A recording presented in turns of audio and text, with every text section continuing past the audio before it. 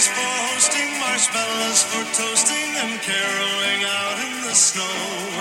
There'll be scary ghost stories and tales of the glories of Christmases long, long ago. It's the... Hey, welcome everybody to the Christmas episode of the Paranormal Peeps podcast. Welcome. And hopefully you guys have a Merry Christmas or had a Merry Christmas. I guess it just all depends, huh? Exactly. If you haven't guessed yet, we are going to be talking and telling ghost stories tonight. And who are our storytellers tonight? Who do we got with us? It's just me. No, it's Jamie. And Josh. And that's it. Lisa's MIA again. But, you know, this time of year, there's a lot going on for a lot of people. So, yeah, and it is cold and flu season. It is. It very much is. So take care, bundle up, get some hot chocolate, maybe some apple cider, sit down on a comfy chair, and get ready to hear some wonderful Christmas ghost stories. Well, I mean, it's not like today's ghost stories. No, they're not. How did we get started telling ghost stories at Christmas time? It's usually like a summertime, sitting around the campfire. Well, I mean, most people out there are probably going, what do you mean ghost stories at Christmas time? What are you talking about? Exactly. That's for Halloween or for summer camp. Yeah, exactly. But it actually, ghost stories became a Christmas tradition back in Victorian England. That's where it all started. And it eventually made its way to America. Is there a reason why they were telling ghost stories at Christmas time? Okay, so spooky stories that were featuring the supernatural were actually all the rage during the darkest time of the year, which obviously we know that around winter, Christmas. Right, because the winter solstice happens usually right around Christmas time. Yeah, exactly. Which, for those of you that don't know what that is, that's the shortest day of the year. So the longest darkness day of the year. Longest darkness? Is that what you said? Yeah, the longest darkness. The longest night of the year. Yes. Longest night. Yeah, if it's the shortest day, yeah. it's the longest night. Okay. Well, we're off to a great start here. Okay, so towards the end of each year, as the fireplaces are lit and hot cocoa is made, Americans have actually made it a tradition to revisit their favorite classic holiday books, movies, songs. I know we do this. We start on Thanksgiving and go all the way through the new year. We do. With our songs and Christmas movies, all those things, right? Yeah. Though ghost stories may seem out of place in really present day America for, you know, holiday celebrations. It's not very festive, is it? Well, not what we would consider festive. No, not at all. But they were once a Christmas staple, actually, reaching their peak of popularity in Victorian England. And that's where it kind of started. Like most long-standing cultural customs, the precise origin of telling ghost stories at the end of the year is actually unknown. They don't really know where this came from. It just kind of started, and somewhere it started, and it just kind of took off. Yeah. Largely because it began as a oral tradition without written records. Right. So it was just like passed down by word of mouth, basically. Right? Well, exactly. So the season around the winter solstice, like we just mentioned, it's actually been one of transition and change for a very, very long time. So it has provoked oral stories about spooky things in, you know, really many different countries and cultures all over the world. Well, I can see that too, right? Mm-hmm. So one thing I found on it, and maybe you'll get to this part too, is that, you know, because everybody was, you know, busy farming and gathering and getting ready for the fall season and getting ready for winter, once you get to winter, there's not a lot to do. No. So you kind of stay inside. Yeah, more often. Yeah. Right? What better way to pass the time? Than tell stories. Yep.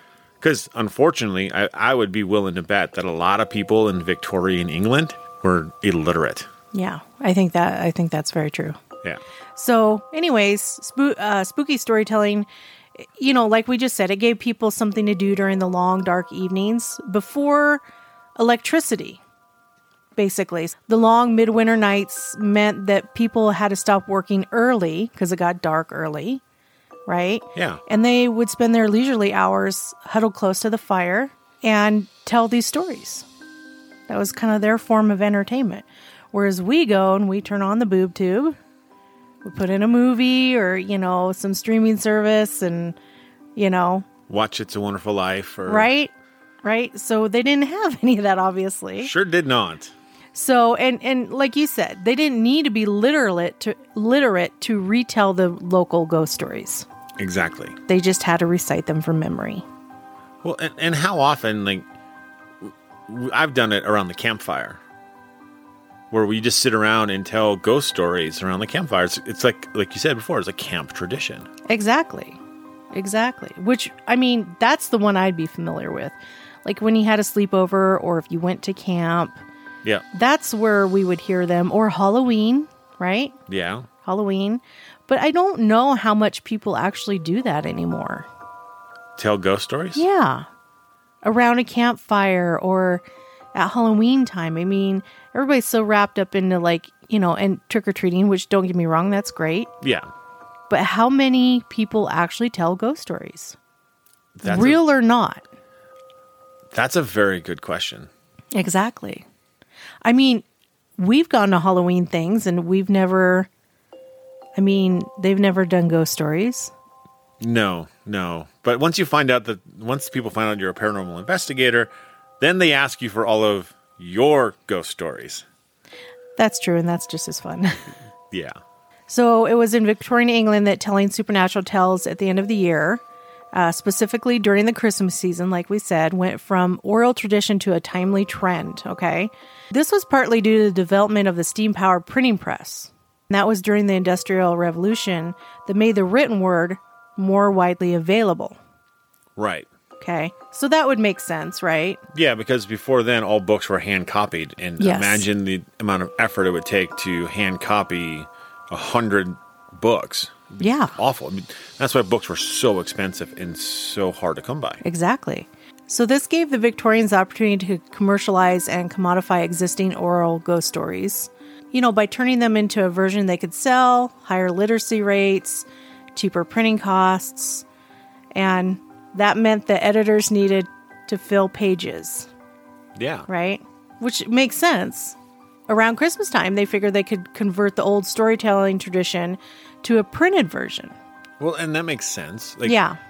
I would say probably the most known Christmas ghost story has been made into hundreds of variations. It has.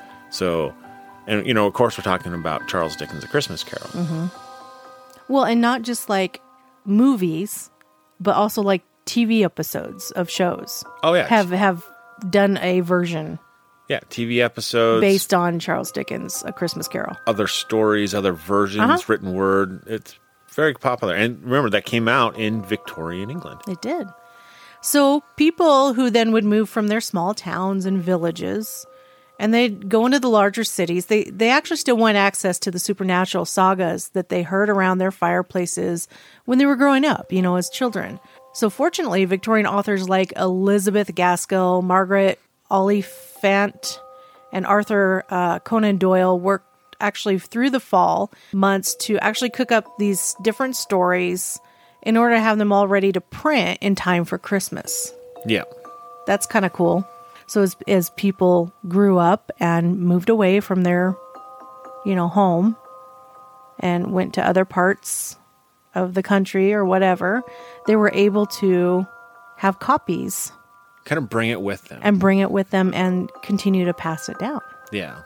And I think that's been the best thing about the written word in that avenue is that we're able to pass down stories and history, whereas before it was really, can you tell it to somebody and then, how accurate does it stay once you start going through telephone? Yeah. Industrialization, it not only provided tools to distribute these spooky stories, certainly during the era also fueled interest in the genre. the rise of science and the looming fall of Victoria Britain as a superpower, and all these things were in the people's minds and made the world seem like a little bit darker and a bit scarier. I'm guessing what they're saying here is they can incorporate these things into their spooky stories. I would imagine. I mean, that's kind of what I get from it. Yeah. The other thing to remember, too, at this point in time, is we're also seeing the height of the spiritualist movement in Britain at this point in time. So I think absolutely that really helps fuel the desire for these ghost stories. Yes. But telling these, these horror-filled holiday tales continue to be a family affair over in England. And even when they were read rather than recited. Because if you remember, they started out reciting them from memory. And then when the printing press came about, then it was more of they would read it. So we know from illustrations and diaries that whole families would read these periodicals together. That's really cool. Yeah. And for those of you that aren't aware what a periodical is, we're talking about magazines and like newspapers. Those are considered periodicals. Yeah. So the popularity of the Victorian Christmas ghost stories, it also transcended socioeconomic status. So they were able to read everywhere, from cheap publications to actually really expensive Christmas annuals that middle-class ladies would actually show off on their coffee tables. That's kind of cool. That is kind of cool, isn't it? Well, I mean, I think of some of the old magazines, right? And they were huge. Like, they were giant books almost. I mean, everything we have now is usually 8.5 by 11. 8.5 inches by 11 inches. That's usually the standard printed page. But these magazines, I imagine, were much larger. Maybe twice the size of that. They're huge. Yeah. But their broad audience was actually reflected in the stories themselves, which sometimes would actually center around working class characters. And then other times it would take place in haunted manor houses, so more extravagant. So these upper class settings were actually intended to invite readers from all different classes into an idealized kind of upper crust Christmas is what they kind of refer to it as. Okay. So kind of like the type of today's fans of like Downton Abbey still enjoys entertainment. Yeah, that was definitely well-to-do England, was it not? We had talked about Dickens, and it says that he played this huge part in making this popular in England, this genre, right? So he wrote a bunch of different Christmas novellas. Several of these actually involved ghosts, and then he started editing more and more of the Christmas ghost stories from other people and actually working those into the magazines that he was already editing. And it just, from there, it just caught like wildfire. It just really took off. He actually also helped shape Christmas literature in general. So we can really thank him for a lot of all of this. Mm-hmm. Kind of like the formalizing expectation about themes like forgiveness and reunion during the holiday seasons. Now we get to like the American Christmas traditions, right? Although the countless trends made their way from England over to America during the Victorian era, the telling of ghost stories during the Christmas season was not really one that really caught on here. A Christmas Carol was an immediate bestseller in the United States, but at the time of its actual publication, Dickens was arguably the most famous writer in the world, right? Kind of helps. And already just very popular. So the novella's success in the U.S. likely had probably more, I would say, to do with Dickens' existing fan base than it really did with America's interest in incorporating the supernatural into Christmas. Well, and I can see that too, right? Mm-hmm. You have somebody with a powerhouse name start doing something or do something, you're going to want to read it. Right. And enjoy it, but you may not incorporate the full meaning into what you're doing. Right. Here in America, our Christmas kind of scenes and stories, really they tend to be more syrupy sweet than spooky. And if you need any proof of that, all you gotta do is look at the Hallmark Channel. It's like the same movie over and over with different characters. I know. So Christmas ghost stories in America, so including people like Nathaniel Hawthorne, Henry James, Washington Irving, they made a similar and earlier attempt at slipping the supernatural into Christmas short stories. And there was like a book published in 1819 and 1820 on those. America had like this reluctance to embrace the Christmas ghost story tradition, at least in part with the country's attitudes towards things like magic and superstitions. So they weren't as, I think, accepting or open to it. No, we definitely weren't. I mean, if you look at the way the spiritualist movement was dying down in Europe, when it caught on in the U.S. Yes. And then we get Salem and the witch trials. Yeah. And that pretty much starts to put a kibosh on people's attitudes towards these ghost stories. Yes. Yeah, because in America, we generally had a bit of a resistance to the supernatural in a way that European countries didn't. When you came to America, you came with a fresh start, basically, right? So you came with a secular mindset and the idea that you were leaving the past behind. But other than A Christmas Carol, okay, there's another piece of pop culture that kind of reflects the Victorian Christmas tradition. It's a single line from a song written and released in 1963 by American musicians.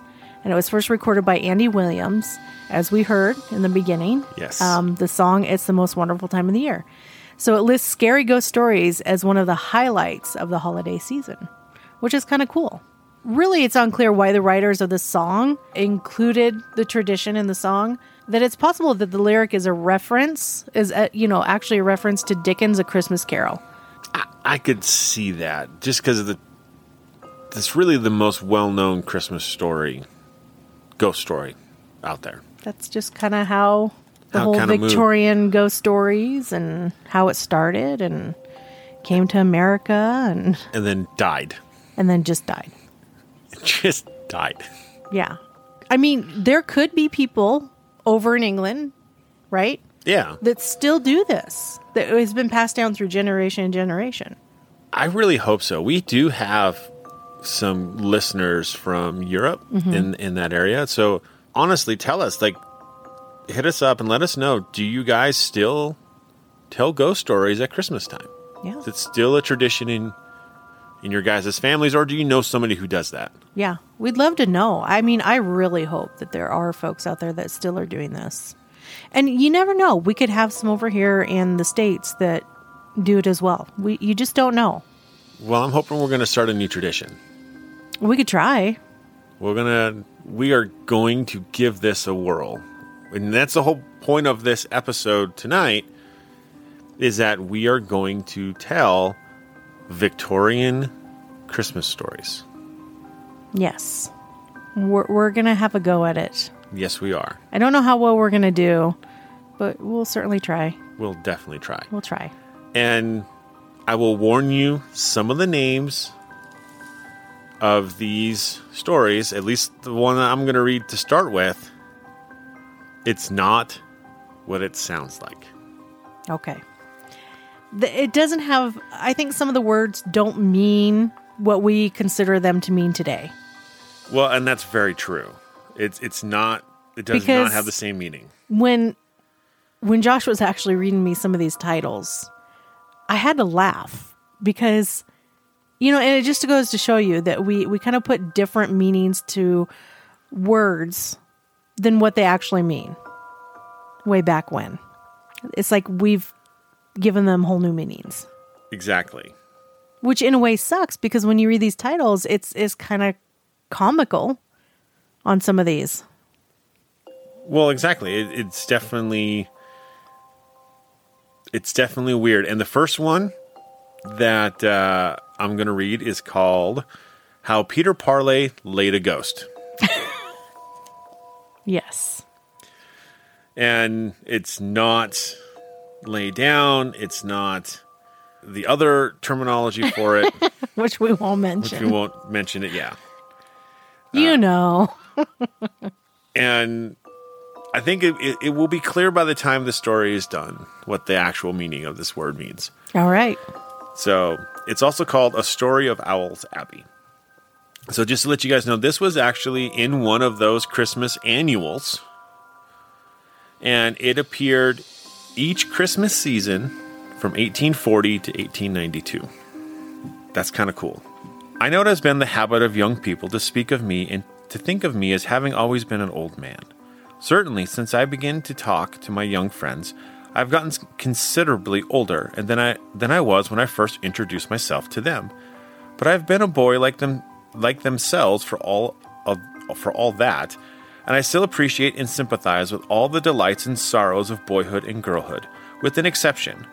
However, I do not appreciate and sympathize with delights or sorrows which have cruelty, falsehood, or indeed any vice as their cause or consequence.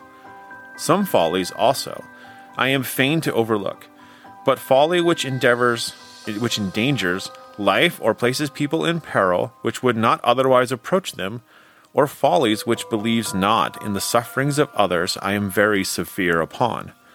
Practical joking, a very common and often a very fatal folly, is my special abhorrence. As a boy, I was never clever, nor more book-learned, nor more perfect than my contemporaries, nor than my present reader, perhaps. But I keep myself clear, either by inclination or by force of advice, for certain follies which I now undertake to reprehend. I hope I have been just during these many years, for I have never rebuked boys for faults which I was partial to in my early youth. As this is vastly dry, you'll say, and more like Peter Prosy than Peter Parley. But I've never begun a story wherein I have been myself concerned without telling my young friends that I don't profess to have been the perfection of boyhood, but that I vividly remember my youth, and am, as far as kindliness to youth is concerned, and thorough sympathy with its pleasures and pains, a boy in heart still. Now, having said my perfectory say, I will go on to relate a little adventure which befell me never mind how many years ago. Near the village where I was born there used to stand the remains of an old Gothic abbey, formerly dedicated, I believe, to some saint by the name Olaus. In medieval times, this name was all very well, but as centuries crept on, so fell the appellation as the stones of the abbey themselves, and St. Olaus's Abbey was speedily corrupted into St. Owl's, and finally into Owl's Abbey. Perhaps the advanced state of decay in which this old ruin was in my day had helped to favor this title, for Owl's Abbey deserved its name on account of the thousands of nightbirds which infested and built in it. At the time of which I wrote, some respectable vestiges still remained in the old pile, a broken arch, a crumbled window, and so on. And I will take this opportunity of instructing my young friends in some of the points whereby they will in future be able to distinguish Gothic from Norman ruins. I often hear young youths, otherwise well informed, commit sad blunders in their wild guesses at the different styles of architecture. So I will briefly tell them how to avoid such exposures of ignorance for the rest of their lives. Gothic architecture is often called, and very properly, pointed architecture. This one name will help as a guide, for by the term Gothic, we understand that style wherein the pointed arch, as applied to various purposes of construction, becomes a leading characteristic of the edifice. This sort of pointed architecture dates from the rise of the Christianity itself, and was probably devised in opposition to the pagan form of building. Some say that an avenue of overbranching trees was the object which suggested the Gothic arch. But though authorities are not agreed upon its origin, it is sufficient to remember that Gothic architecture is pointed, while Norman architecture has round arches. The splendid aisles of Westminster Abbey are almost unequaled as specimens of pointed arches, and you will know now that they are Gothic. Specimens of Norman arches you will find in Waltham Abbey, and nearer home at St. Bartholomew's Church, West Smithfield. And those are in contradistinction round. There are many subdivisions of both Gothic and Norman, of course, but I've merely laid the broad lines by which you will be able to decide on the architecture of this sort of ruin whenever you meet it, in your rambles or at picnics. Owl's Abbey, then, was an old Gothic ruin, standing at the foot of a pleasant green hill, and embosomed in the vine trees. It was a picturesque spot, and used to attract many visitors, pedestrian tourists, and even our own village folk, who would frequently take an alfresco dinner within the old grey walls, while summertime and daylight lasted.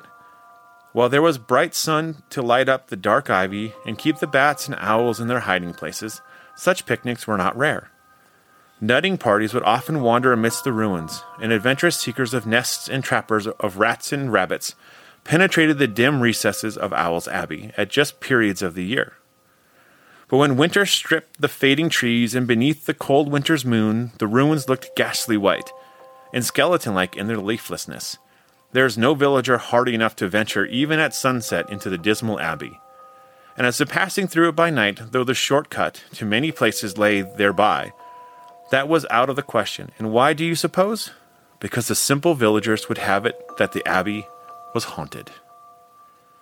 Superstition is almost invariably the result of the want of education, or in plain English, the ignorant are almost always credulous. You will readily understand this by referring to many wonderful appliances of this day, such as the gas, steam, electricity as applied to telegraphs, and so on, the which, if discovered only 100 years ago, would certainly have brought their inventors to the stake of sorcerers. Yet the world, better informed in these times, regards such men as benefactors to their country and to the world. The old belief in ghosts, goblins, spirits, and elves has helped to produce some very pretty poetry. But beyond this, I cannot possibly see what gain there could be out of such folly. In these days, when science shows us what ghosts and apparitions really are, namely, creations of a disordered body or disordered mind, we seldom come across a haunted house in cities. In villages, however, where education grows but slowly, you will generally find spots supposed to be frequented by spirits and discover amongst the less informed folks a tendency to accept any foolish tale of hobgoblins as serious truth. I don't believe that any of my readers are so silly as to feel alarm as passing through dim and silent places by night.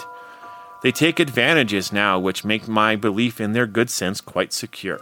The foolish people of the village round and about Owl's Abbey were firmly persuaded that the old ruin was haunted by not only traditional old abbot, who had been barbarously slain at the sacking of the abbey by Oliver Cromwell, but by a more modern apparition, reportedly by the wraith of an unfortunate Irish peddler, who had been waylaid, robbed, and beaten to death by some desperadoes, for the sake of his few brooches, etc.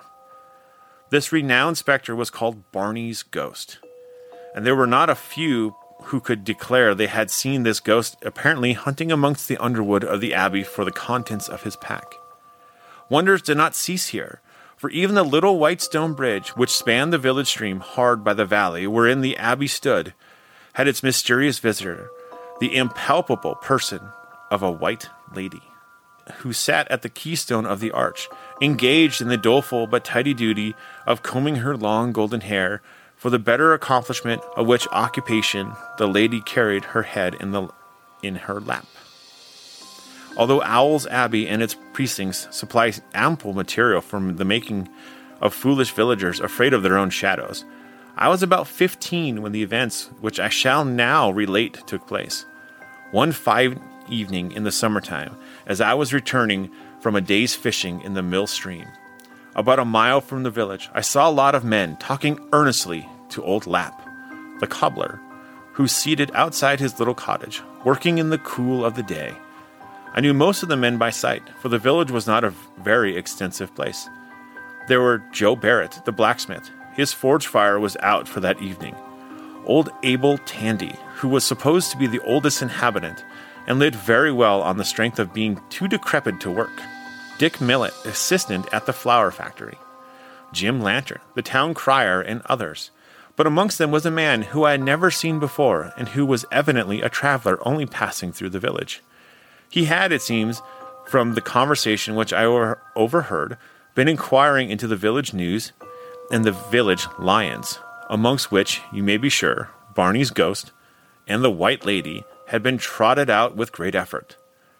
The stranger had a smile on his face when old Lap was holding forth. "Never you mind, mister. I see it. That's enough." "Ah," said the newcomer. "What was it that you say you saw?" "Say I saw," retorted old Lap. "I did see it. There was Barney's ghost a-hunting about in the ferns for the lockets and chains as was dropped thereabouts, a white misty sort of figure, not of this world, I know, and I knew it at once for Barney's spirit." "Ah," chorused the bystanders. "You're right, old Lap." When was the said Barney murdered, then?" inquired the stranger. "Ask Abel Tandy," said Barrett in solemn voice. All eyes turned to the aged man, who, with considerable pride at such a recollection, replied shrilly, 80 year ago. Come Michaelmas. 80 year ago. I were a boy then, and had seen Barney ever so many times. Aye, it's all that time. 80 year. Why then, said the traveler, turning to old Lap, you can't be more than 58 or so. You couldn't have seen Barney alive. How do you manage to recognize him? Hadn't I been told that his spirit haunted the abbey, and was to be seen groping about for his jewelry? And when I see the figure doing so, wasn't I right to suppose it were Barney's ghost? Ah, sure, replied the chorus, delighted to see the champion of the ghost in the ascendant. And you mean to tell me that this abbey is haunted? Surely, shouted the chorus in perfect time. And you firmly believe it? Ah, surely. Why not? We've all seen it. And you wouldn't pass through the ruins by night? Not for all the world, was a unanimous shout. Ah, well, sneered the stranger. I'm sorry for you. It's my nearest cut, I'm told, and through the abbey I go. Barney and the White Lady notwithstanding, goodbye, and more sense to you. So saying, the traveler shouldered his way out of the gaping bystanders, and briefly asked if he was right in his direction, passed on whistling. Abel and old Lap were speechless at their own particular ghost being so pooh-poohed by a stranger, and all the gossips shook their foolish heads and hoped that nothing more would come of it. I went home, much amused, but still thinking of the stranger's face, which seemed to haunt me. It was not a good face, but sly, cunning, and I thought cruel. When I rose next morning, I found on passing the village on my way to the little settlement, which lay on the other side of Owl's Abbey, another gathering of the worthies of the night before, their faces graver than ever. They had a strange story to tell to everyone who would listen to them. The bank had been robbed, and more than several of the villagers' houses, including the sagacious old Laps, they had been entered, and whatever was of the last value stolen. There was enough here, you will say, to satisfy the most gossiping of our village, but the superior triumph to this excitement was a feeling of the triumph at the signal defeat of the traveler of the night before, who it appears had returned to the village about 2 hours after he left the discussion I have recorded, trembling with fear, white as a sheet, and with his teeth chattering. Twaddleton, our village, was avenged. Its legends had been verified, and the foolhardy stranger had been rewarded by his sneers by being frightened almost out of his wits at the sight of the White Lady and Barney's ghost. This victory almost eclipsed the excitement of the robberies, but soon the reality of their losses wakened the silly gossips to a due sense of precaution. The stranger left the village by daylight, and no more was heard of him. Next day, Dick Millet's gray mare disappeared from her paddock. Soon after, Joe Barrett's tools were missing from the forge. And positively, Jim Lantern's brass bell was carried off. Twaddleton was aghast. Watch was set, but in unguarded places the thief or thieves showed that they laughed Twaddleton to scorn, and every night some new robbery was to be bewailed. Things had gone on thus for a week, when the magistrate determined to send for a Bow Street runner, a detective. We should call him now, from London. On the day the man was sent for, my father permitted me to spend an evening with an uncle of mine who lived in the neighboring hamlet beyond Owl's Abbey. I was delighted at the holiday, and when I prepared to return, I found that evening had overtaken me, and I was promised to be at home by a certain hour. There was nothing for it but to borrow a lantern from my uncle and take the shortcut through the wood, and worse still, through Owl's Abbey. On being laughingly asked if I were afraid, of course I was bound to say not a bit. And with many good nights and a bullseye lantern, I set off for Twaddleton.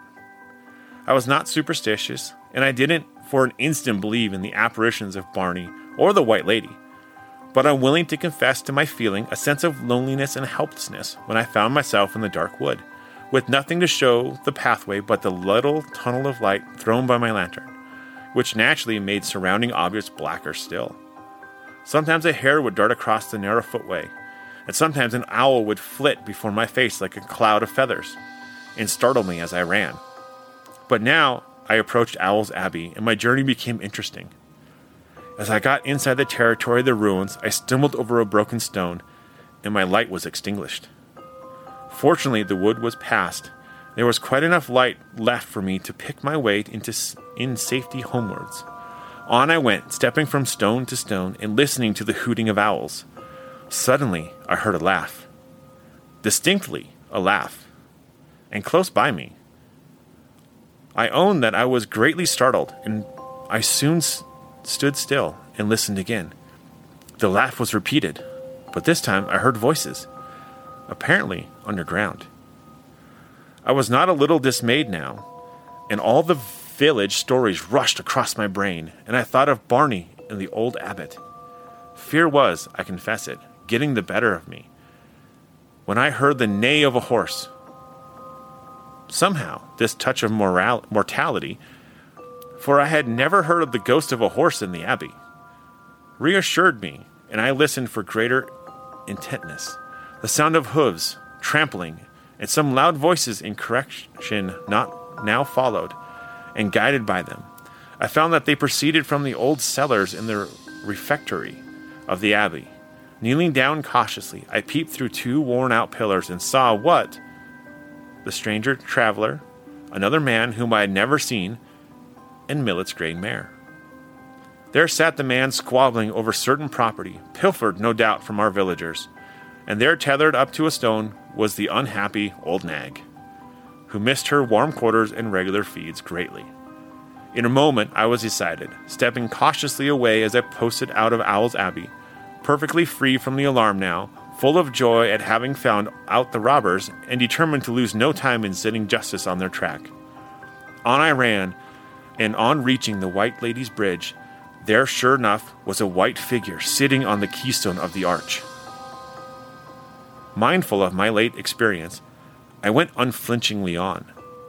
A cheery voice bade me, "Good night."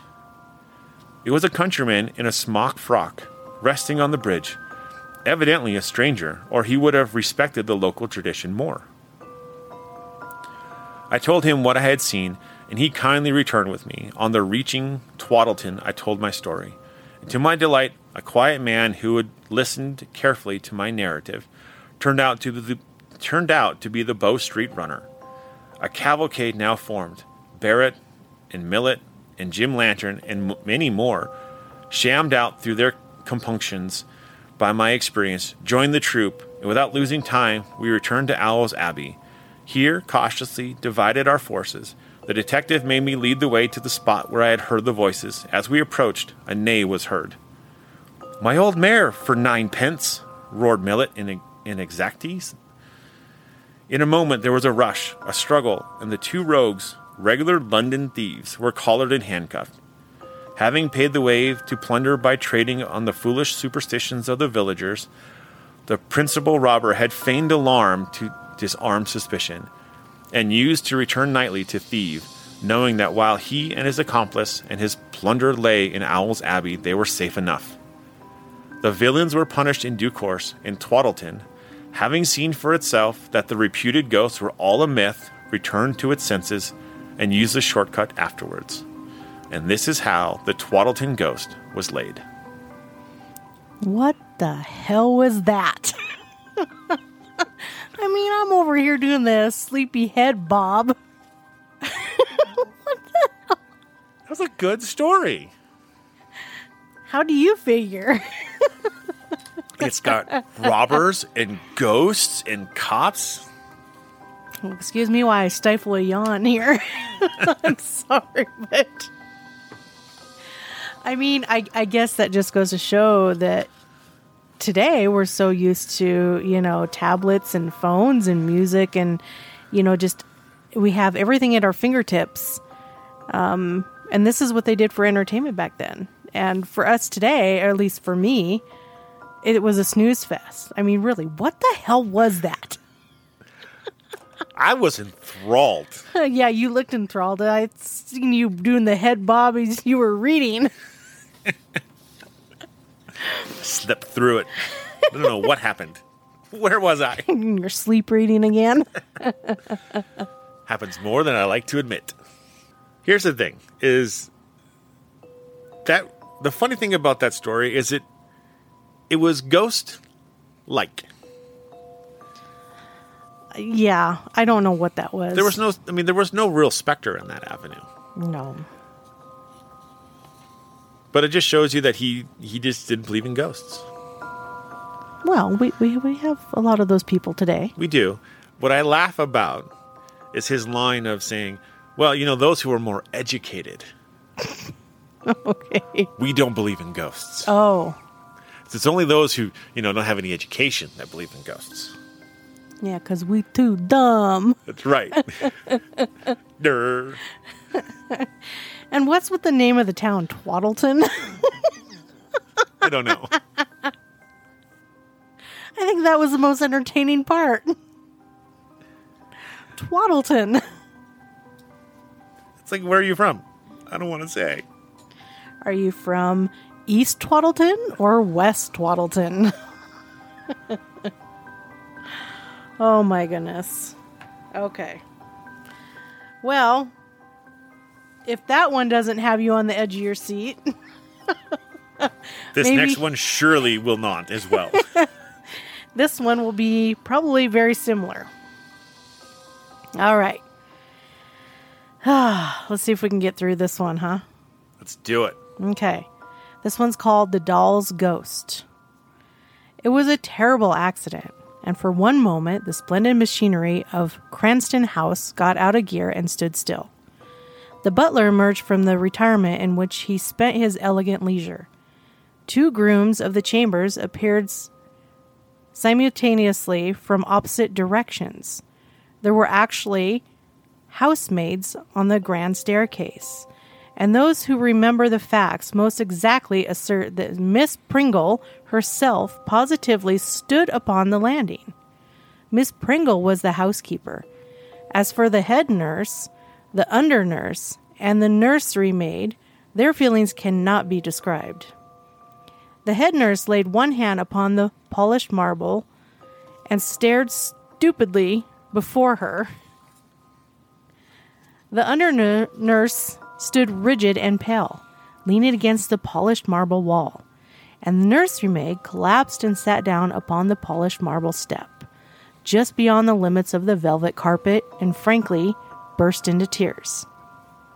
The lady, Gwendolen Lancaster Douglas Scroop, youngest daughter of the 9th Duke of Cranston, and aged 6 years and 3 months, picked herself up quite alone and sat down on the third step from the foot of the grand staircase in Cranston House.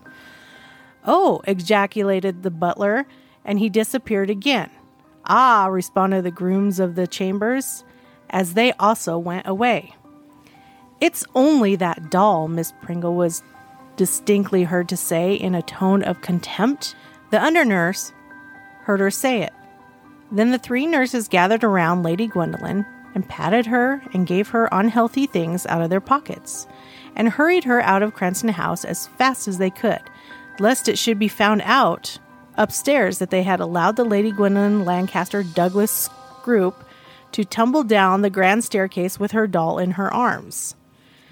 And as the doll was badly broken, the nursery maid carried it, with the pieces wrapped up in Lady Gwendolyn's little cloak. It was not far to Hyde Park, and when they had reached a quiet place, they took means to find out that Lady Gwendolyn had no bruises. For the carpet was very thick and soft, and there was thick stuff under it to make it even softer. Lady Gwendolyn Douglas Scroop sometimes yelled, but she never cried. It was because she had yelled that the nurses had allowed her to go downstairs alone with Nina, the doll, under one arm, while she steadied herself with her other hand on the railing and trod upon the polished marble steps beyond the edge of the carpet. So she had fallen, and Nina had come to grief. When the nurses were quite sure that she was not hurt, they unwrapped the doll and looked at her in turn. She had been a very beautiful doll, a very large and fair and healthy, with real yellow hair and eyelids that would open and shut over grown-up dark eyes. Moreover, when you moved her right arm up and down, she said Papa, and when you moved the left, she said Mama, very distinctively. I heard her say Pa when she fell, said the under-nurse, who heard everything, but she ought to have said Papa. That's because her arm went up when she hit the step, said the head nurse. She'll say the other paw when I put it down again.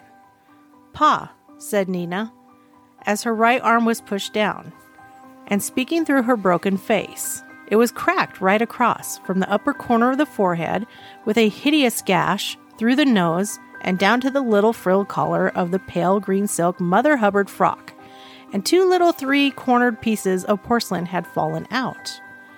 I'm sure it's a wonder she can speak at all, being all smashed, said the under-nurse.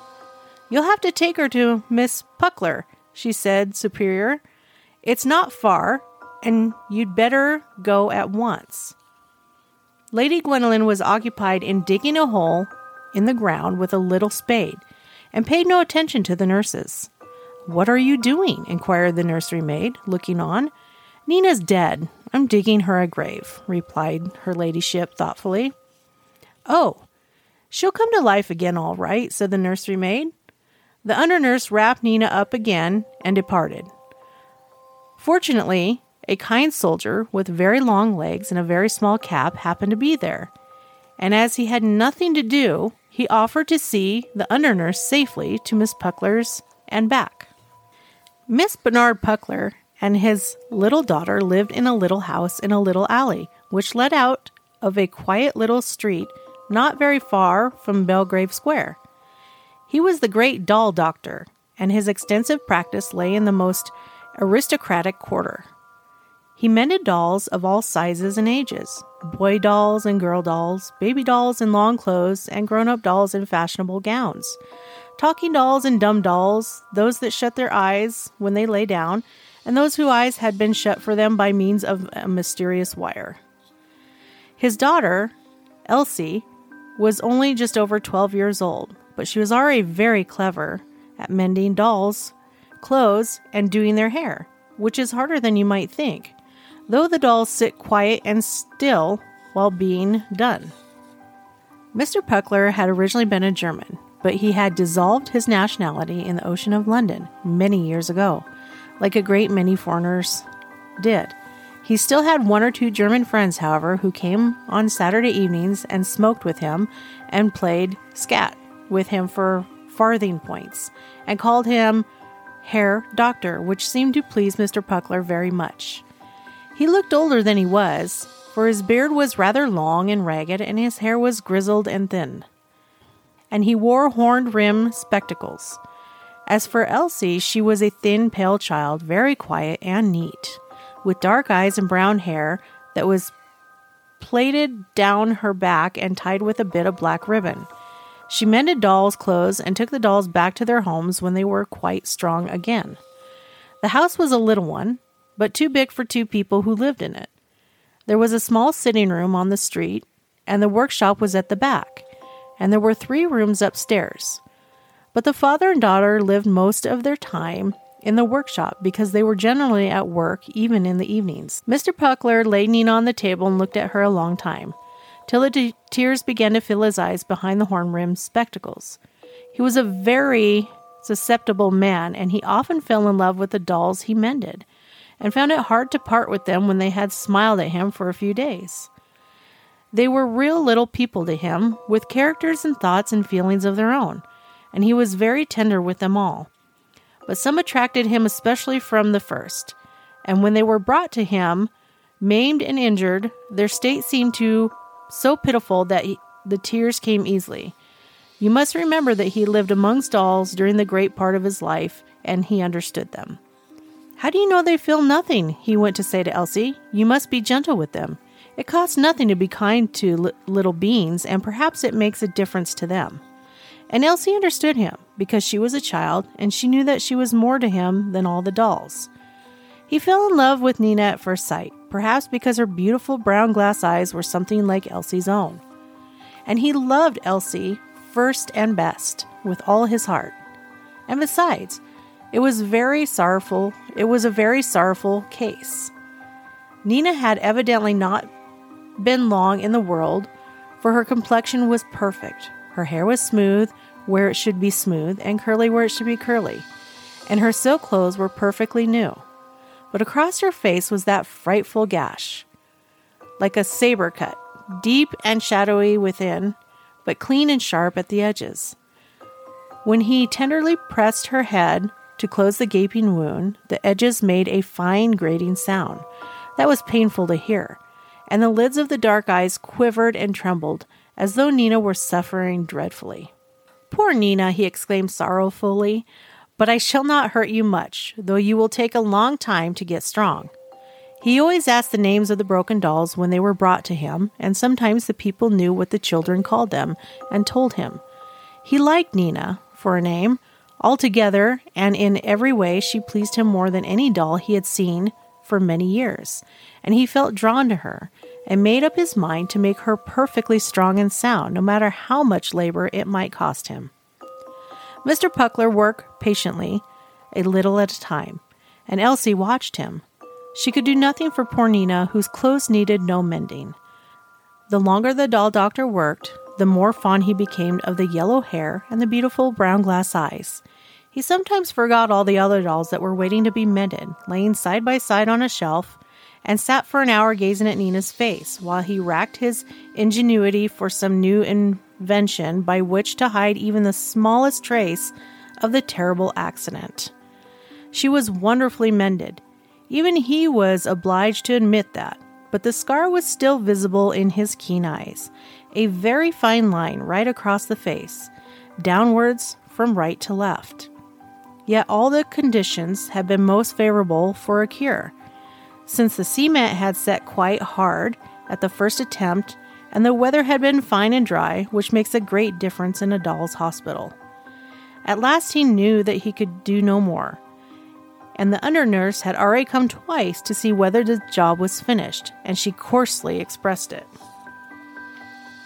"Nina is not quite strong yet," Mr. Puckler had answered each time, for he could not make up his mind to face the parting. And now he sat before the square deal table at which he worked, and Nina lay before him for the last time with a big brown paper box beside her. It stood there like her coffin, waiting for her, he thought. He must put her into it and lay tissue paper over her dear face, and then put on the lid. And at the thought of tying the string, his sight was dim with tears again. He was never to look into the glassy depths of the beautiful brown eyes any more, nor hear the little wooden voice say Papa and Mama. It was a very painful moment. In the vain hope of gaining time before the separation, he took up the little sticky bottles of cement and glue and gum and color, looking at each one in turn, and then at Nina's face. And all his small tools lay there, neatly arranged in a row, but he knew that he could not use them again for Nina. She was quite strong at last, and in a country where there should be no cruel children to hurt her, she might live 100 years with only that almost imperceptible line across her face to tell a fearful thing that had befallen her on the marble steps of Cranston House. Suddenly, Mr. Puckler's heart was quite full, and he rose abruptly from his seat and turned away. "Elsie," he said unsteadily, "you must do it for me. I cannot bear to see her go into the box." So he went and stood at the window with his back turned while Elsie did what he had not the heart to do. "Is it done?" he asked, not turning around. "Then take her away, my dear. Put on your hat and take her to Cranston House quickly. And when you are gone, I will turn around." Elsie was used to her father's queer ways with the dolls, and though she had never seen him so much moved by a parting, she was not much surprised. "Come back quickly," he said, when he heard her hand on the latch. "It is growing late, and I should not send you at this hour, but I cannot bear to look forward to it any more." When Elsie was gone, he left the window and sat in his place before the table again, to wait for the child to come back. He touched the place where Nina had lain, very gently, and he recalled the softly tinted pink face, and the glass eyes, and the ringlets of yellow hair, till he could almost see them.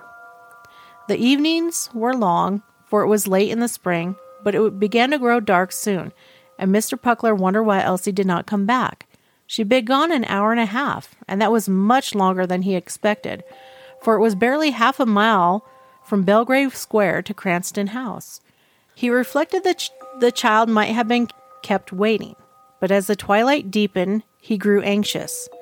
He walked up and down in the dim workshop, no longer thinking of Nina, but of Elsie, his own living child, whom he loved. An undefinable, disquieting sensation came upon him by fine degrees, and chillness and a faint stirring of his thin hair, joined with a wish to be in any company rather than be alone much longer. It was the beginning of fear. He told himself in strong German English that he was a foolish old man, and he began to feel about for the matches in the dusk. He knew just where they should be, for he always kept them in the same place, close to the little tin box that held bits of sealing wax of various colors, for some kinds of mending. But somehow he could not find the matches in the gloom. Something had happened to Elsie, he was sure, and as his fear increased, he felt as though it might be allayed if he could get a light and see what time it was. Then he called himself a foolish old man again, and the sound of his own voice startled him in the dark. He could not find the matches. The window was gray still. He might see what time it was if he went close to it, and he could go and get the matches out of the cupboard afterwards. He stood back from the table to get out of the way of the chair and began to cross the board floor. Something was following him in the dark. There was a small pattering, as of tiny feet upon the boards. He stopped and listened, and the roots of his hair tingled. It was nothing, and he was a foolish old man. He made 2 steps more, and he was sure that he heard the little pattering again. He turned his back to the window, leaning against the sash so that the panes began to crack, and he faced the dark. Everything was quite still, and it smelt of paste and cement and wood fillings as usual. "Is that you, Elsie?" he asked, and he was surprised by the fear in his voice. There was no answer in the room, and he held up his watch and tried to make out what time it was by the gray dusk that was just not darkness. So far as he could see, it was within 2 or 3 minutes of 10 o'clock. He had been a long time alone. He was shocked and frightened for Elsie. Out in London so late, and he almost ran across the room to the door. As he fumbled for the latch, he distinctly heard the running of little feet after him. "Mice!" he exclaimed feebly, just as he got the door open. He shut it quickly behind him and felt as though some cold thing had settled on his back and were writhing upon him. The passage was quite dark, but he found his hat and was out in the alley in a moment, breathing more freely, and surprised to find how much light there still was in the open air. He could see the pavement clearly under his feet, and far off in the street to which the alley led, he could hear the laughter and calls of children, playing some game out of doors. He wondered how he could have been so nervous, and for an instant he thought of going back into the house to wait quietly for Elsie. But instantly he felt that nervous fright of something stealing over him again. In any case, it was better to walk up to Cranston House and ask the servants about the child. One of the women had perhaps taken a fancy to her and was even now giving her tea and cake. He walked quickly to Belgrave Square and then up the broad streets, listening as he went, whenever there was no other sound, for the tiny footsteps. But he heard nothing, and was laughing at himself when he rang the servant's bell at the big house. Of course the child must be there. The person who opened the door was quite an inferior person, for it was a black door, but affected the manners of the front, and stared at Mr. Puckler super callously under the strong light. No little girl had been seen, and he knew nothing about no dolls. "She is my little girl," said Mr. Puckler tremulously, for all his anxiety was returning tenfold, "and I am afraid something has happened." The inferior person said rudely that nothing could have happened to her in that house because she had not been there, which was a jolly good reason why. And Mr. Puckler was obliged to admit that the man ought to know, as it was his business to keep the door and let people in. He wished to be allowed to speak to the under-nurse, who knew him, but the man was ruder than ever, and finally shut the door in his face. When the doll doctor was alone in the street, he steadied himself by the railing, for he felt as though he were breaking in two, just as some dolls break in the middle of the backbone. Presently, he knew that he must be doing something to find Elsie, and that gave him strength. He began to walk as quickly as he could through the streets, following every highway and byway which his little girl might have taken on her errand. He also asked several policemen in vain if they had seen her, but most of them answered him kindly, for they saw that he was a sober man and in his right senses, and some of them had little girls of their own. It was 1 o'clock in the morning when he went up to his own door again, worn out and hopeless and broken-hearted. As he turned the key in the lock, his heart stood still, for he knew that he was awake and not dreaming, and that he really heard those tiny footsteps pattering to meet him inside the house along the passage. But he was too unhappy to be much frightened anymore, and his heart went on again with a dull, regular pain that ground its way through him with every pulse. So he went in and hung up his hat in the dark, and found the matches in the cupboard and the candlestick in its place in the corner. Mr. Puckler was so overcome and so completely worn out that he sat down in his chair before the work table and almost fainted. As his face dropped forward upon his folded hands, beside him the solitary candle burned steadily with a low flame in the still warm air.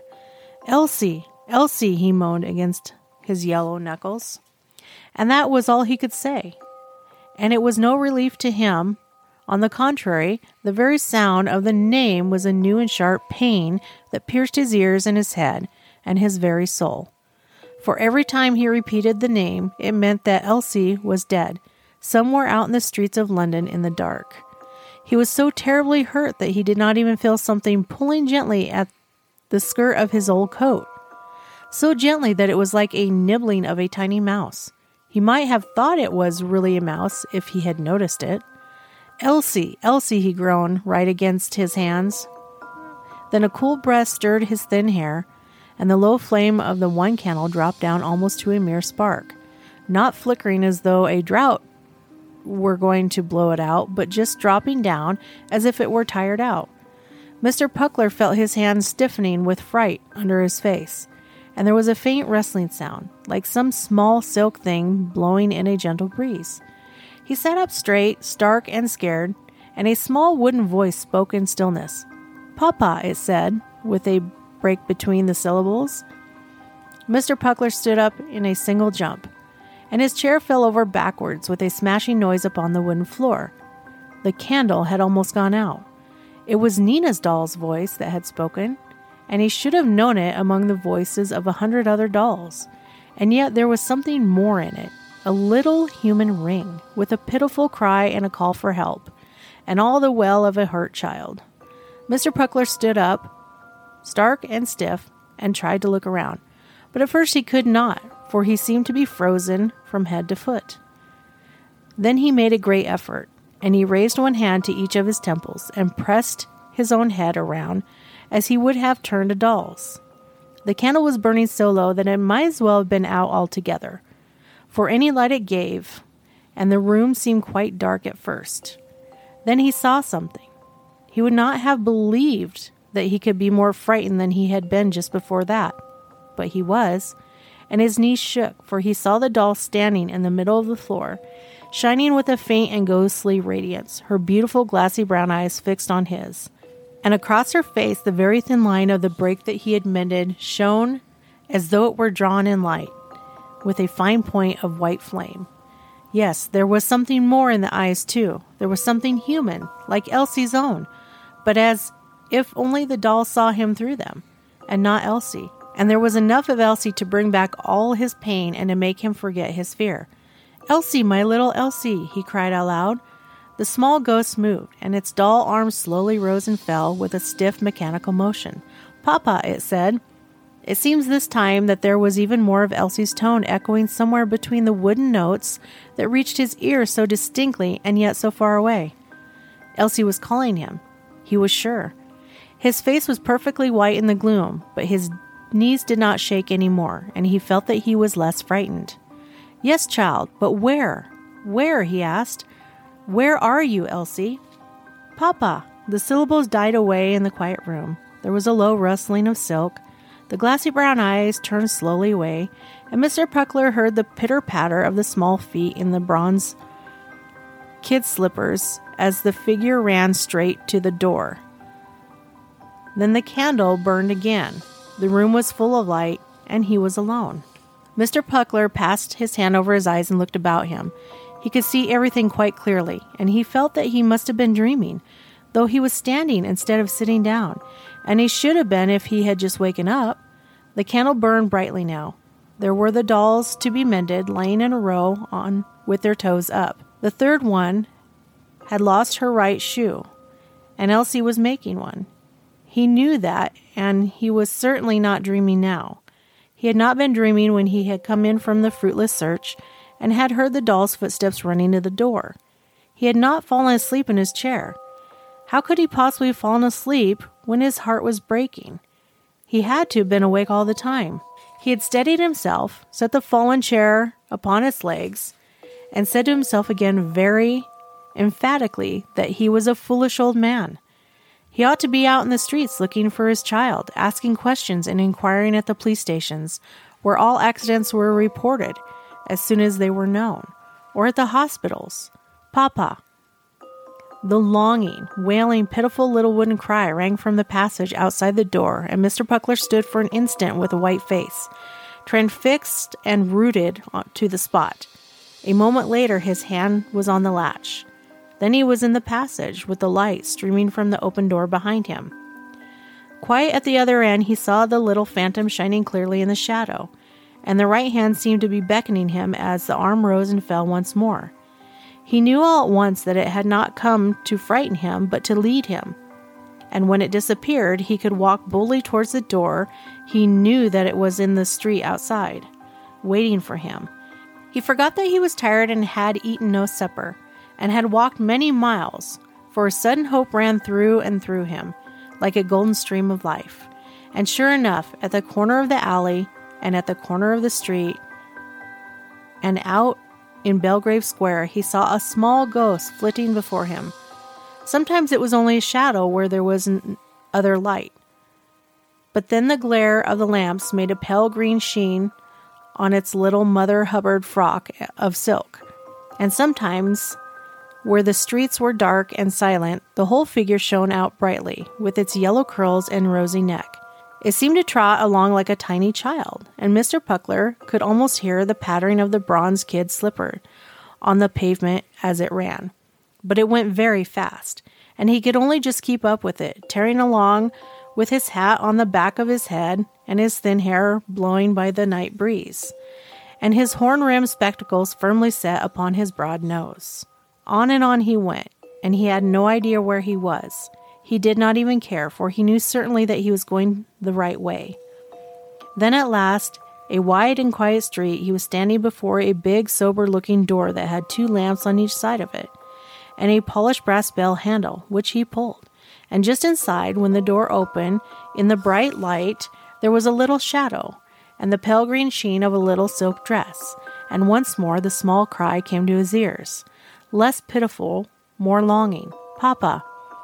The shadow turned suddenly bright, and out of the brightness the beautiful brown glass eyes were turned up happily to his, while the rosy mouth smiled so divinely that the phantom doll looked almost like a little angel just then. A little girl was brought in soon after 10 o'clock. She said, quiet voice of the hospital doorkeeper. I think they thought she was only stunned. She was holding a big brown paper box against her, and they could not get it out of her arms. She had a long plait of brown hair that hung down as they carried her. "She's my little girl," said Mr. Puckler, but he hardly heard his own voice. He leaned over Elsie's face in the gentle light of the children's ward, and when he had stood there a minute, the beautiful brown eyes opened and looked up to his. "Papa," cried Elsie softly, "I knew you would come." Then Mr. Puckler did not know what he did or said for a moment, and what he felt was worth all the fear and terror and despair that had almost killed him that night. But by and by Elsie was telling her story, and the nurse let her speak, for there were only 2 other children in the room who were getting well and were sound asleep. "They were big boys with bad faces," said Elsie, "and they tried to get Nina away from me, but I held on and fought as well as I could till one of them hit me with something, and I don't remember any more, for I tumbled down, and I suppose the boys ran away and somebody found me there, but I'm afraid Nina is all smashed." "Here is the box," said the nurse. "We could not take it out of her arms till she came to herself. Should you like to see if the doll is broken?" And she undid the string cleverly, but Nina was all smashed to pieces. Only the gentle light of the children's ward made a pale green sheen in the folds of the little Mother Hubbard's frock. The end. That was a good story. I think that one was a little better than the first one. Yeah. It's a good story, though. It's almost Geppetto-ish. I guess in a way. So if it's a porcelain doll versus a wooden boy. Yeah. Exactly. All right, so we got one more for your guys' listening enjoyment. If you're still awake. And if not, just listen to it some more. If you're asleep, sweet dreams. This one is called The Ghost's Summons. Wanted, sir, a patient. It was in the early days of my professional career when patients were scarce and fees scarcer. And though I was in the act of sitting down to my chop and had promised myself a glass of steaming punch afterwards, in the honor of the Christmas season, I hurried instantly into my surgery. I enter briskly, but no sooner did I catch the sight of the figure standing, leaning against the counter, than I started back with a strange feeling of horror for the life of me I could not comprehend. Never shall I forget the ghastliness of that face, the white horror stamped upon my feature, the agony which seemed to sink the very eyes beneath the contracted brows. It was awful to me to behold, accustomed as I was to the scenes of terror. "You seek advice," I began with some hesitation. "No, I am not ill." "You require, then—" "Hush," he interrupted, approaching more nearly and dropping his already low murmur to a mere whisper. "I believe you are not rich. Would you be willing to earn 1,000 pounds? 1,000 pounds? His words seemed to burn my very ears. "I should be thankful if I could do so honestly," I replied with dignity. "What is the service required of me?" A peculiar look of intense horror passed over the white face before me, but the blue-black lips answered firmly. "To attend a deathbed." 1,000 pounds to attend a deathbed? Where am I to go, then? Whose is it? Mine. The voice in which this was said sounded so hollow and distant that involuntarily I shrank back. "Yours? What nonsense! You're not a dying man. You are pale, but you appear perfectly healthy. You—" "Hush!" he interrupted. "I know all this. You cannot be more convinced of my physical health than I am myself. Yet I know that before the clock tolls the first hour after midnight, I shall be dead. I shall be a dead man. But, he shuddered slightly, but stretched out his hand commandingly, motioning me to be silent. I am but too well informed of what I affirm, he said quietly. I have received a mysterious summons from the dead. No mortal aid can avail me. I am as doomed as the wretch whom the judge has passed sentence. I do not come either to seek your advice or to argue the matter with you, but simply to buy your services. I offer you £1,000 to pass the night in my chamber and witness the scene which takes place. The sum may appear to you extravagant, but I have no further need to count the cost of any gratification, and the spectacle you will have to witness is no common sight of horror. The words, strange as they were spoken calmly enough. But as the last sentence dropped slowly from the livid lips, an expression of such wild horror again passed over the stranger's face, that in spite of the immense fee, I hesitated to answer. You fear to trust the promise of a dead man. See here and be convinced, he exclaimed eagerly. And the next instant, on the counter between us lay a parchment document, and following the indication of the white muscular hand, I read the words. And to Mr. Frederick Reed, of 14 High Street, Alton, I bequeath the sum of £1,000 for certain service rendered to me. I have had that drawn up within the last 24 hours, and I signed it an hour ago, in the presence of competent witnesses, and I'm prepared, you see. Now, do you accept my offer or not? My answer was to walk away across the room and take down my hat, then lock the door of the surgery communicating with the house.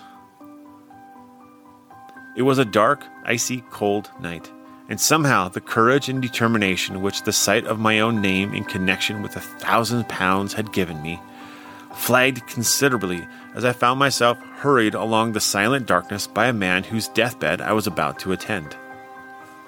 He was grimly silent, but as his hand touched mine, in spite of the frost, it felt like burning coal.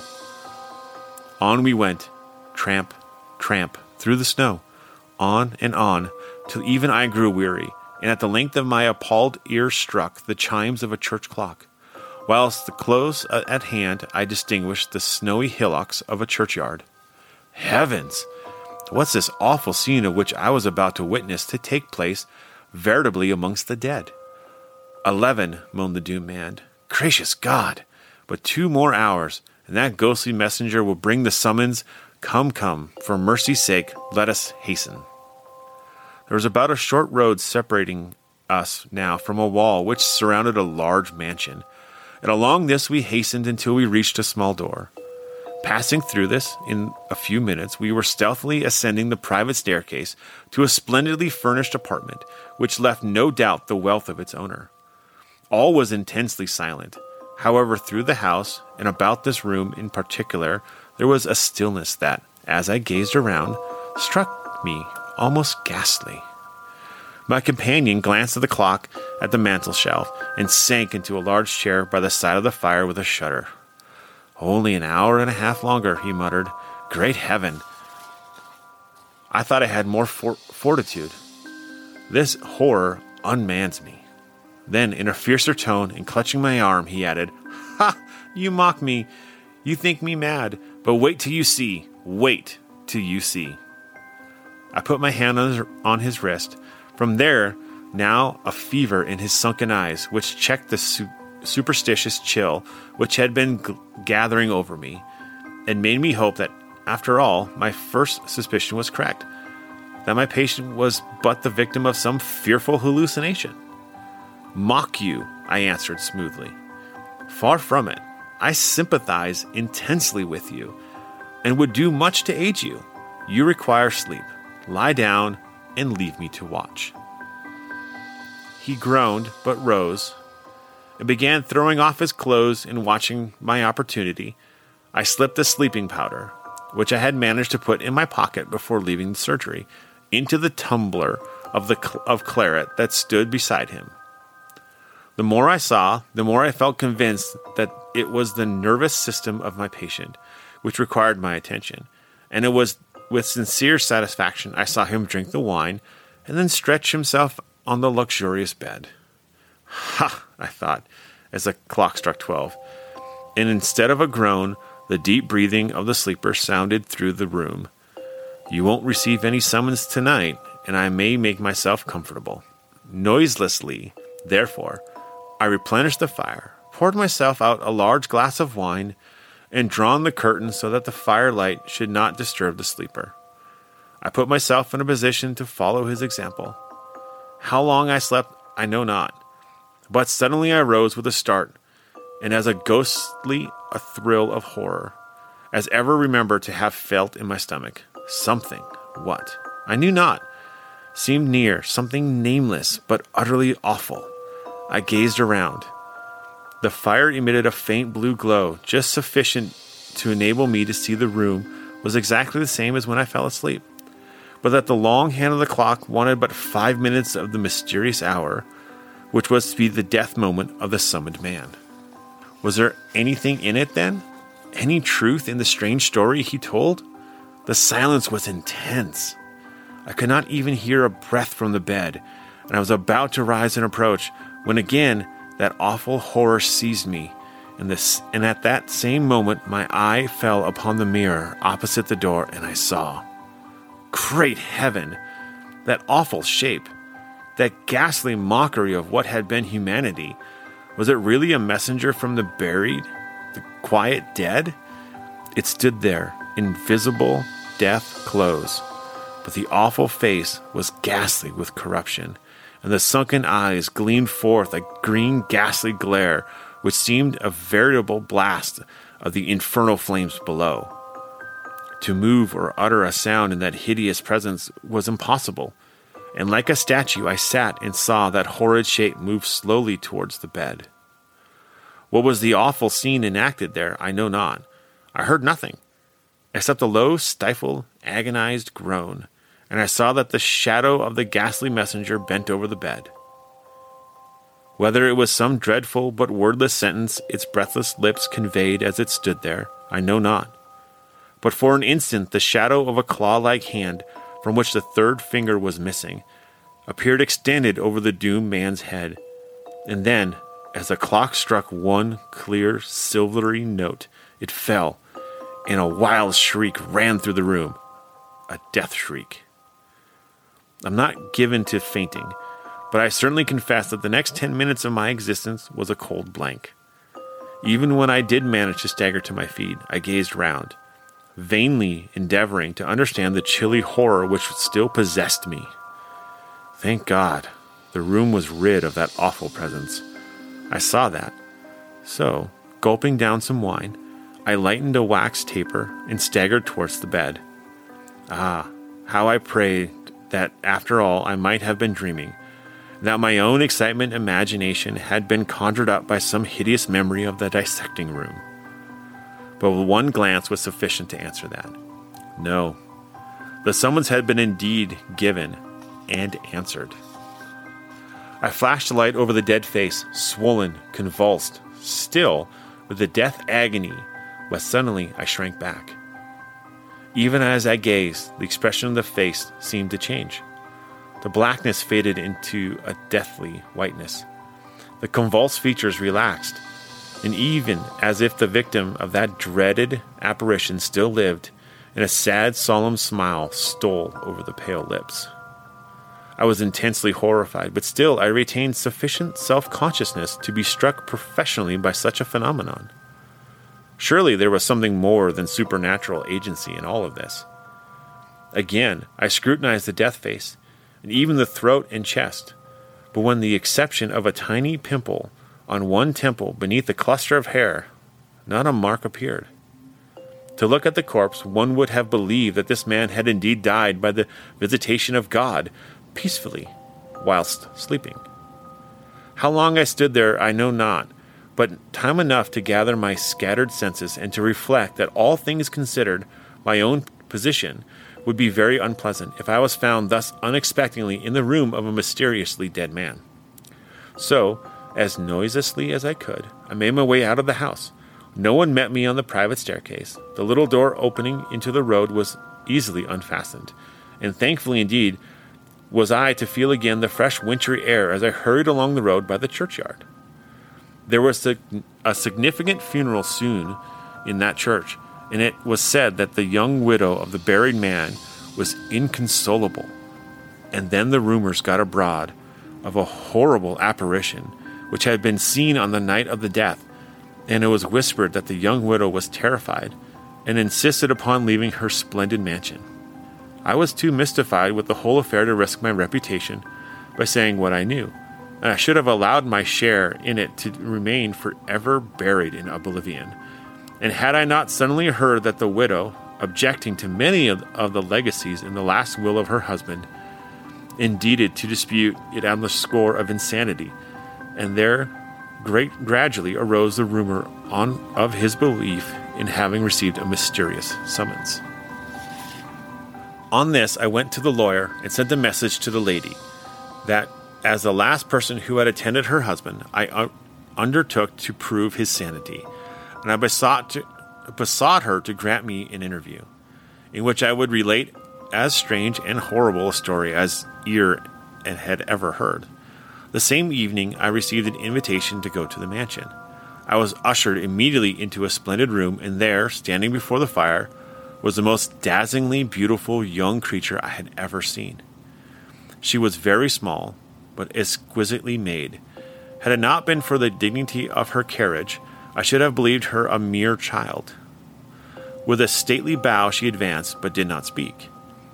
"I come on a strange and painful errand," I began, and then I started, for I happened to glance full into her eyes, and from them down to the small right hand grasping the chair.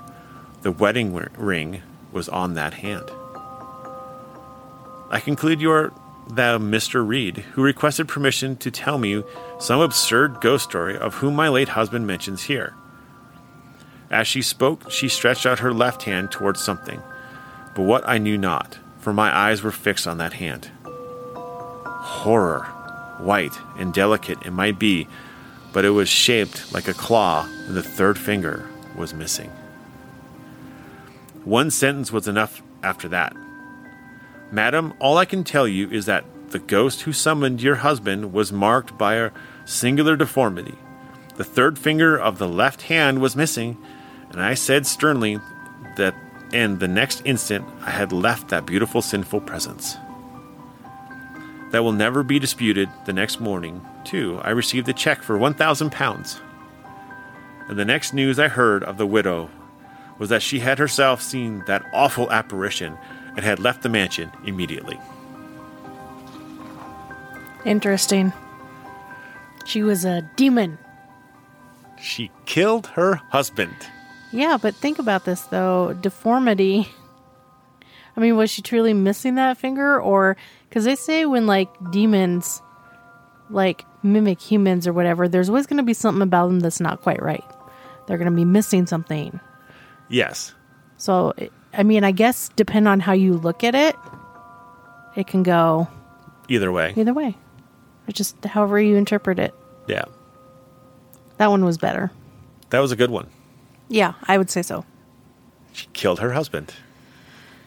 Well, and if Dastardly. And if you think about it, right? It sounded like he was an older man. Yeah. She was young. Yep. And he was rich. And so... Motive. Yeah. That's what they call in the police business, a motive. That's right.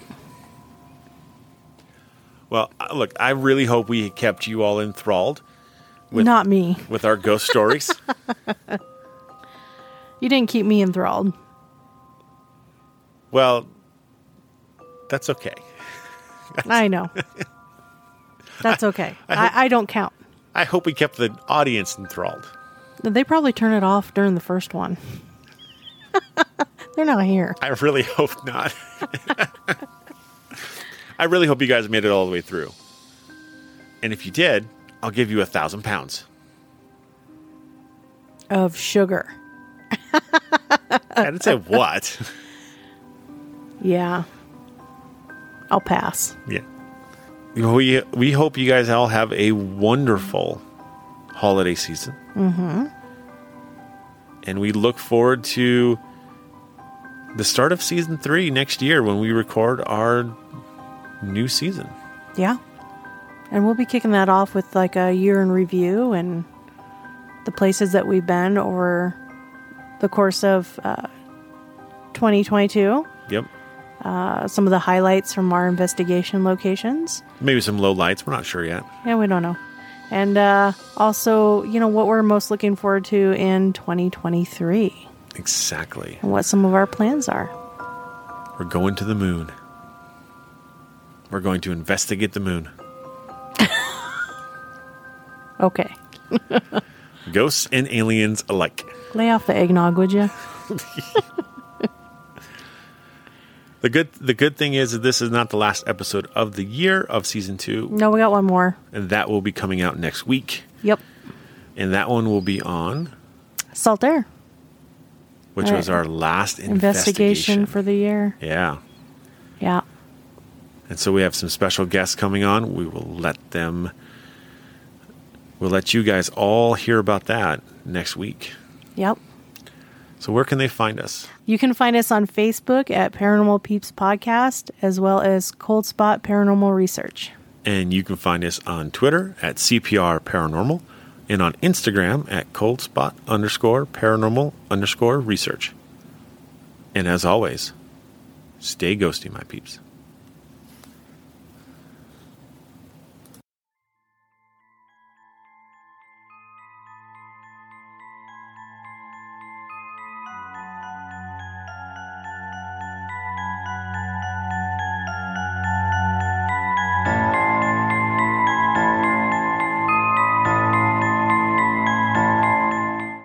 Oh.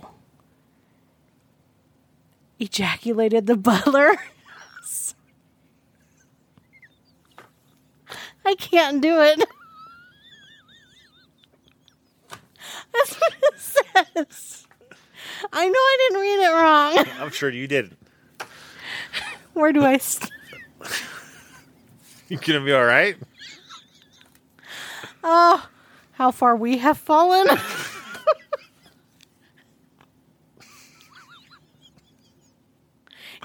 You're laughing. This is going to be a rough edit. Here's the thing. We should put this in the bloopers at the end. Okay. Okay. Let me start over. Thank you for listening to the Paranormal Peeps Podcast. You can find us on social media at Twitter at CPR Paranormal, on Facebook at Paranormal Peeps Podcast, and Cold Spot Paranormal Research. And you can find us on Instagram at coldspot_paranormal_research.